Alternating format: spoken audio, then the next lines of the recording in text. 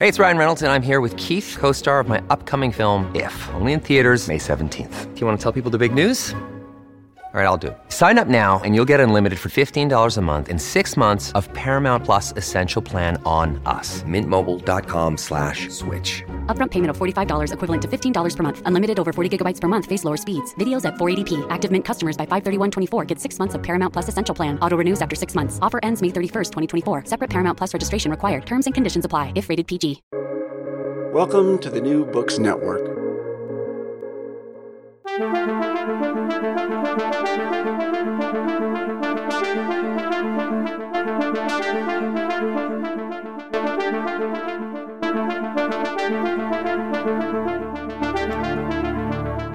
The leadership of Hungary and Poland seemingly shared the same playbook when it came to undermining judicial independence, consolidating electoral power, regulating media ownership, and enacting laws against LGBTQ rights and abortion. They also worked together to push back against the EU's efforts to sanction member states pursuing illiberal reforms. However, since the Russian invasion of Ukraine, Poland has embraced Ukrainian refugees and promoted EU sanctions against Russia, while Hungary has taken a softer stance towards Russia. What are the prospects for these islands of illiberalism within the wider European democratic project? Welcome to International Horizons, a podcast of the Ralph Bunche Institute for International Studies that brings scholarly and diplomatic expertise to bear on our understanding of a wide range of international issues. My name is John Torpy, and I'm director of the Ralph Bunche Institute at the Graduate Center of the City University of New York. Our guest this week is Edith Zgut-Przybylska. She's a doctoral researcher at the Institute of Philosophy and Sociology at the Polish Academy of Sciences and vice president of Amnesty International Hungary. She's currently a fellow with Re-Constitution, that's Re-Constitution, and Visegrad Insight, and was previously a fellow with the German Marshall Fund. She's a lecturer at the Foreign Service Institute of the U.S. State Department and at the University of Warsaw. She previously worked as a political analyst and journalist, and her articles and interviews have appeared in the New York Times, the Financial Times, and Politico Europe, as well as in Hungarian media outlets. Edith holds degrees in political science from the Eötvös Loránd University in Budapest and the Bálint György Journalism Academy. Forgive my pronunciation of the Polish and Hungarian. Welcome to International Horizons, Edith Zgut-Przybylska. Hello, John. Thank you for having me on the program. Okay, I'm sorry. I hope I haven't butchered your name too badly. No worries. So you've lived in both Hungary and Poland, basically grew up, I guess, in Hungary and now live in Poland. And as a journalist, policy analyst, and academic, you've got firsthand insight into how those governments operate.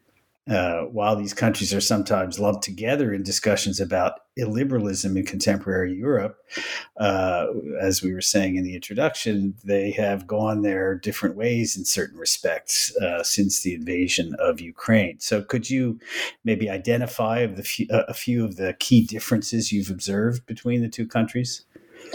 Sure. And let me just start by saying that I think that autocratic-minded leaders are usually following more or less the same playbook to undermine democracy, like all over the world. And at this point, I really like to refer to the excellent book of Daniel Ziblatt and Steven Levitsky, who will frame it in their work as like how democracy die. First, this kind of 3 steps that these leaders are doing. So they capture the referees, they sideline the key players by using state resources against them, and they rewrite the rules to tilt the playing field. And I think that the differences between Hungary and Poland, I think it lies in 3 key factors. The first is about the method of this change, so how they actually did this procedure. So since the Polish government didn't have a 2/3 majority, it could not change the constitution like Mr. Orban did, at least 10 times. So therefore, the process of this kind of democratic backsliding in in Poland was a lot more driven by the violation of the Polish constitution. In contrast to that, the Orban government did not have to act in a, so to say, like a blatant way, because it got this constitutional supermajority, so it could implement a new fundamental law which gave them this kind of formal legal justification, for further changes. And as I said, so they changed the constitution 10 times to capture the referees and sideline the opponents, and the political decision is making is very often formally taken in accordance with the national legislation. And here comes the tricky part. So the government is not always formally violating the constitution like the Polish government does. And I think that democratic deterioration here in Hungary, it happens through rather to selective law enforcement and the instrumentalization of the law in order to fit, the authoritarian goal of the regime. The second difference is the systemic outcome of this democratic backsliding. And Viktor Orban's Hungary, I think it performed not only democratic backsliding, but it was also autocratizing at a very great speed. So it went further down the road, like it was, the regime was shifting from liberal democracy to non-democracy. Now we can call it electoral autocracy or competitive authoritarian regime, but it definitely crossed the Rubicon years ago. It became a hybrid regime, which is in which both the quality of governance and the quality of democracy have been deteriorated. And in Poland I think Poland is not there yet. I mean, it's rapidly shifting towards the same direction, but Jarosław Kaczynski's Poland, I think it experienced rather democratic backsliding at a greater length. So it was decline from liberal democracy to electoral democracy, and it is rapidly catching up with Hungary, but there are some institutional guarantees that are slowing this down. And this brings me to my last third point, this last distinguished factor, which is about the importance of decentralization and multi-level governance in Poland, because I think it serves as kind of a security brake here. So strong local municipalities, very strong civil society organizations on the local level, it matters a lot because it can actually act as a counterbalancing towards national level populism and authoritarianism. There is also, a second, the upper house can slow things down, and President Duda has a powerful veto power to block things. So there is a, so to say, a different kind of institutional, setup, and there is also a very well-functioning free market with a very diverse media market as well. And I just named a few things which doesn't exist in Hungary anymore, because the political decision making has been a lot more centralized at the first place, but most importantly because checks and balances have been completely hollowed out in Budapest, and local governances have been weakened. And the most crucial difference is that the free market economy has been also butchered, where the clientelist network of the prime minister have gained a dominant position not only in the media but also in the most important economic sectors in Hungary. Got it. Well, that's all very helpful in distinguishing between what's going on in Hungary and what's going on in Poland. But, as you were talking, I realized that I'd recently had a conversation, or, online conversation anyway, with a couple of people who I generally regard as exceptionally well-informed. And, they said, well, we've never heard this term illiberal democracy. And I realized that, it might be useful. I mean, it's particularly Hungarian kind of idea, I suppose.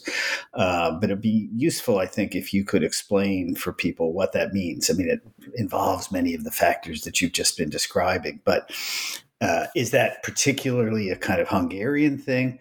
I mean, I was struck by some of the things that Orban has been saying about LGBTQ rights and other issues of gender identity, and how they actually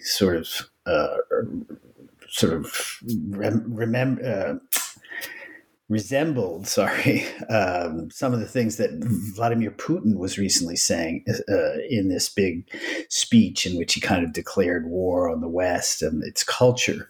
So Could you talk a little bit about that? I mean, what does this mean? What is this notion of illiberal democracy? These people I was communicating with basically thought liberalism and democracy were somehow, something that went hand in hand. And I would say, generally speaking, we agree with that.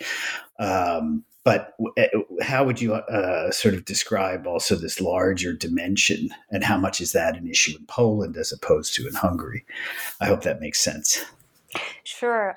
Okay, so let me try to explain and describe the way how the very concept of illiberal democracy have been used, misused, and captured by the Hungarian government. So the way how they were, how Viktor Orban has been presenting it in 2014, it was this kind of infamous speech in Romania at Bălţi when he said that, that they're aiming to build an illiberal democracy. They were pushing this notion and presenting this notion as a positive notion, not as something which is like a deteriorated form of democracy, or the interpretation of Fareed Zakaria or anyone else, in political science.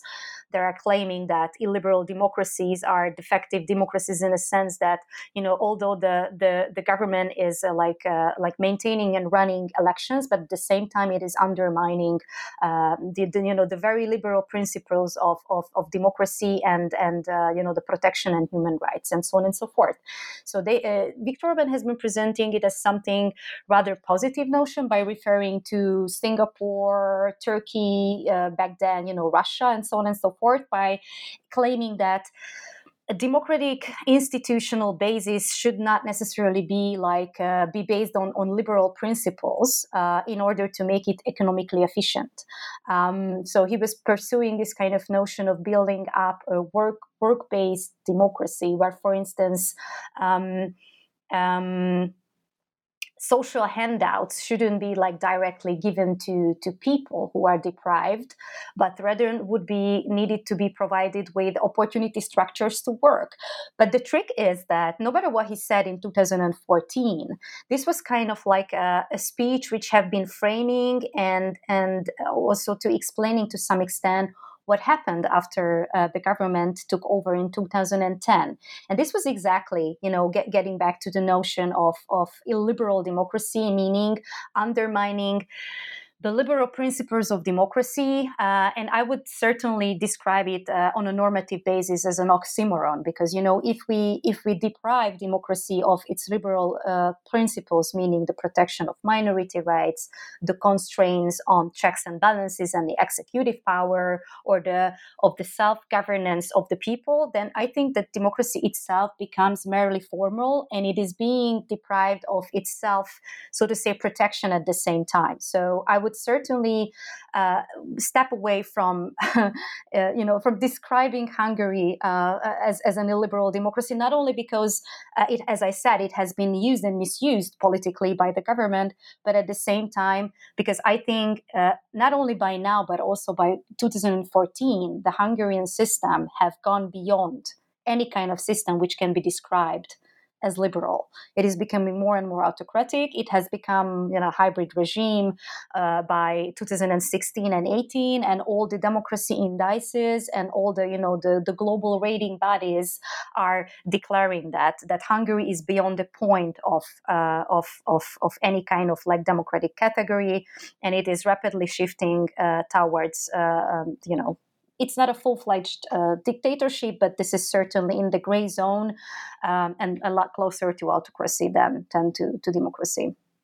Right. But then there's these sort of culture war aspects that I was also referring to. I mean, is that part of the illiberal democratic project, so to speak? Is this a characteristic of what's going on in contemporary Poland, or is this really just a kind of Hungarian and Russian thing? Is it connected at all to the Ukraine war? I mean, the fact that Orban is saying some of the same kinds of things that Putin is saying about, this description of the West essentially as decadent, right? And particularly in regard to issues of gender and sexuality.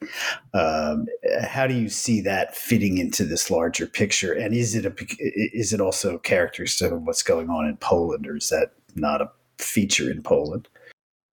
It definitely is, and in order to to get a better understanding about that, I think it's better if we do it throughout the explanatory paradigm of populism, because what you just explained or mentioned about Hungary and Poland, this kind of blaming the decadent West European Union, and from Hungarian perspective also the democratic leadership of the United States, it nicely fits into the broader context of right-wing populism in Hungary, but also in Poland.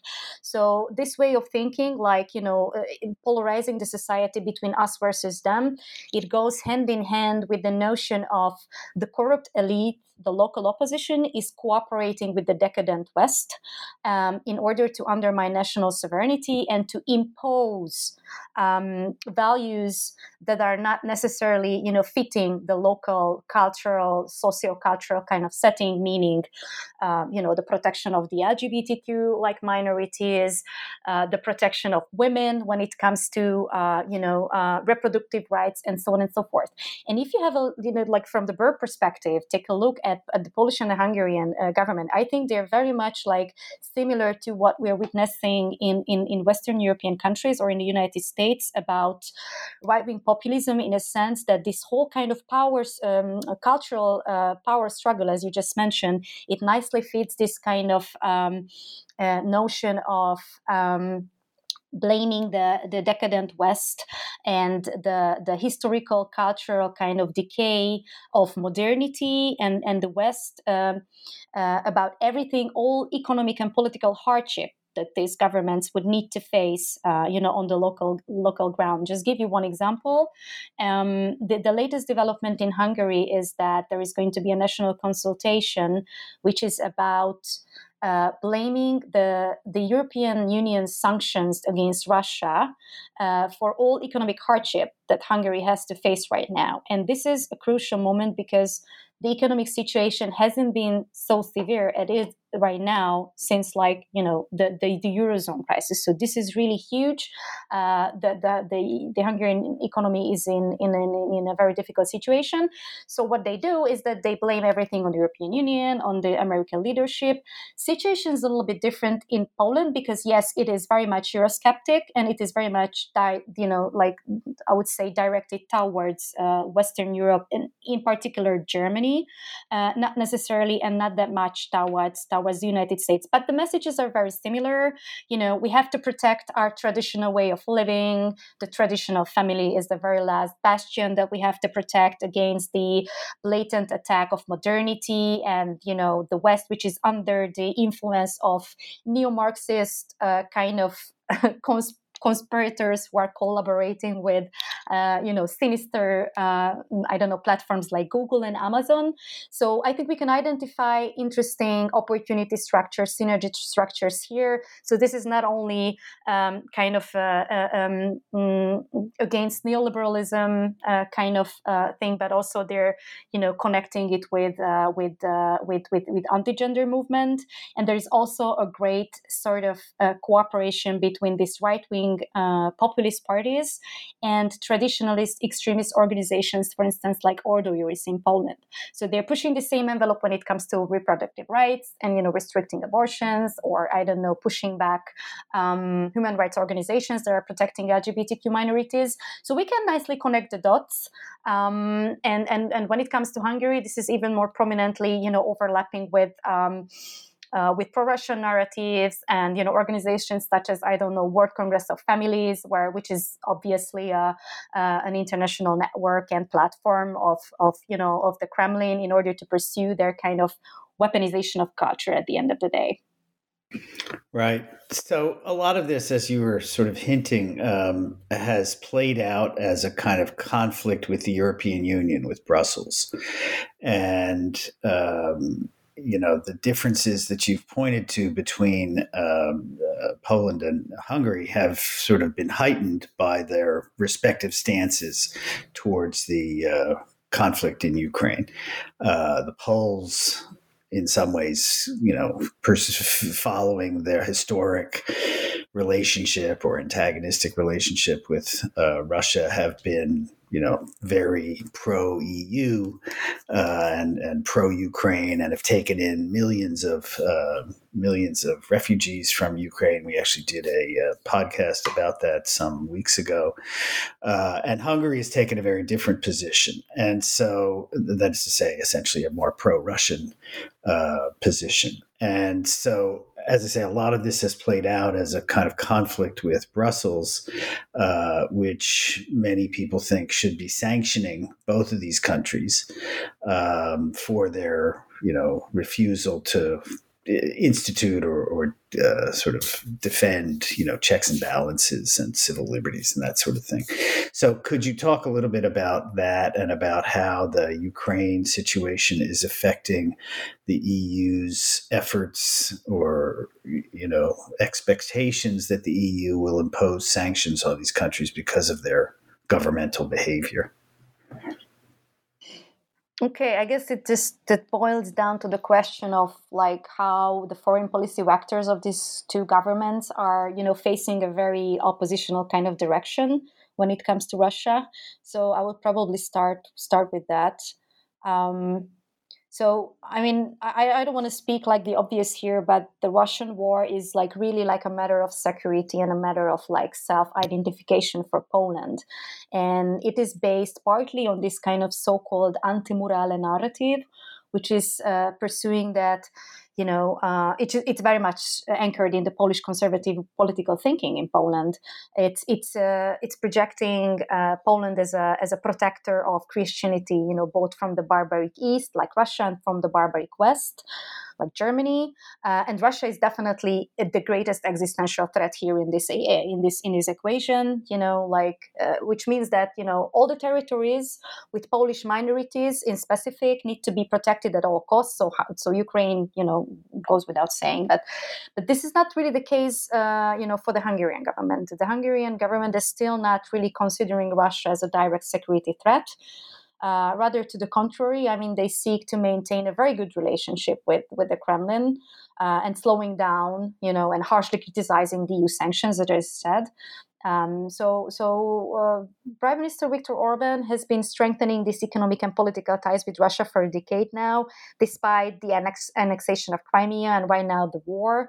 And as I just mentioned, this national consultation that has been just launched this week in Hungary. It's a complete propaganda tool. It is promoting, as I said, Brussels as totally responsible for economic hardship. But most importantly, it doesn't say a word about the war in Ukraine or the responsibility of Russia in waging a war on Ukraine. And it comes along with this robust national billboard campaign financed by state funds, and it using very powerful visuals. So you can see billboards right now in Hungary depicting Brussels that is, throwing bombs on Hungary. And this is really like scary. The bomb is a symbol of the sanctions against Russia, and it's also ridiculous. So, but again, the consultation is about strengthening the Eurosceptic and pro-Russian narratives of the governing party. Why? Because this is the beginning of the winter season. There is, as I said, a lot of troubles economic-wise, and so later on, Viktor Orban can blame the EU why Hungary is not able to heat up homes and public buildings properly because lack of energy resources, for instance. So this is certainly an issue, where these two governments are never going to be on the same page. And yes, PIS is also Eurosceptic, but when it comes to the role of the Kremlin and the geopolitics of Russia, these two governments will never going to be on the same page for sure.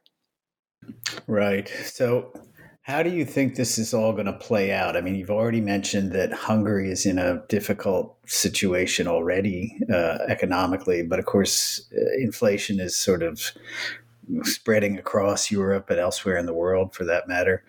And there's no real sign of, a ceasefire or negotiations, a resolution to the conflict, any of that really. None of that's really in sight. And, I think it's long been thought that it was Putin's strategy in part to, make it difficult for Europeans to maintain a pro-Ukrainian stance as the winter approaches, in particular, and heat becomes more expensive and that sort of thing. So how do you see this playing out in the two countries? I mean, Hungary has adopted this, pro-Russian stance and is in better shape, I suppose, with regard to things like gas that will be used for heat. How do you think this is all going to play out as the winter descends and people start to get cold and things keep getting more expensive? Okay, so the question is whether it's going to have a negative impact on the durability of the regime and that they're going to fall soon, or PIS is going to lose elections, the upcoming elections. Do I understand it correctly? Well, I'm sort of curious, how their divergent stances are going to affect their added. I mean, I don't know, like what the Hungarian population, as opposed to Viktor Orban's, perspective or stance vis-a-vis the war has been. But so the question is, what's the popular kind of response going to be? I mean, I was just reading something in this morning's New York Times about Italy, and a lot of people apparently saying, everything's getting too expensive. It's caused by the Ukraine war, so we should stop, sending all these weapons to Ukraine. We should stop, sending all this money because it's starting to hurt us. And I think that's been, as I say, thought to be a kind of predictable outcome. There's questions, in other words, about the popular enthusiasm for this conflict.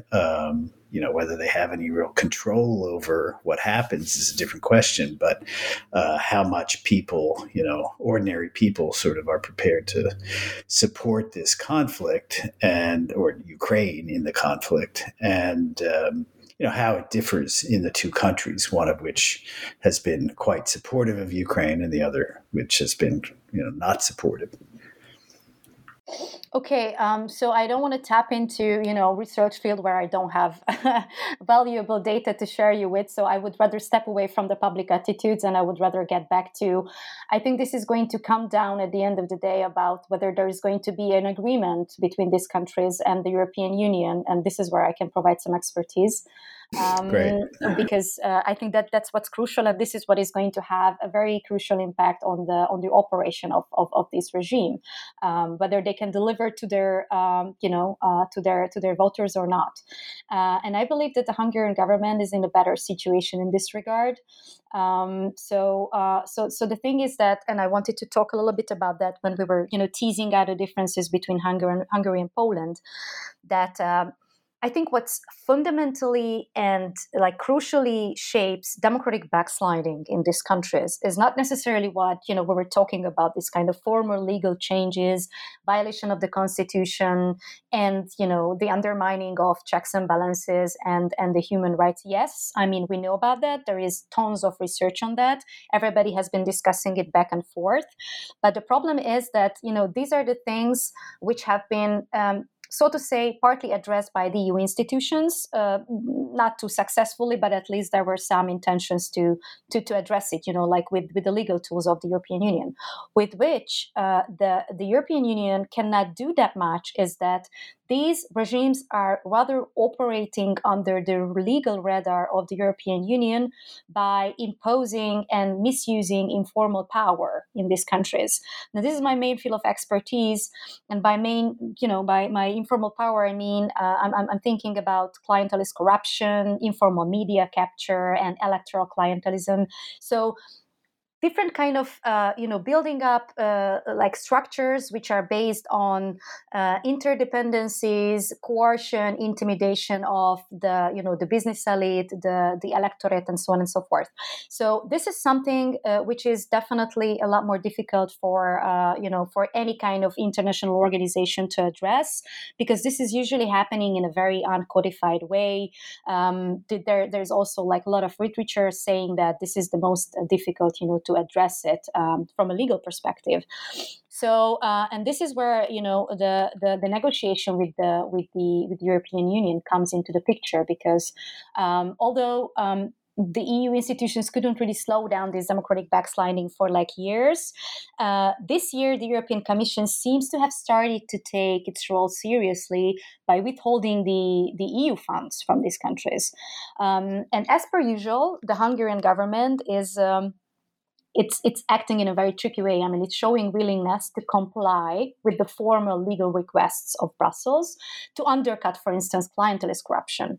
They say that they're going to, introduce legislative changes. There is going to be a huge breakthrough, and they're going to establish new institutions like anti-corruption bodies, for instance, at the end of the day, in order to fulfill the expectations of Brussels. And this is what not only me, but the literature also called this is symbolic or creative compliances.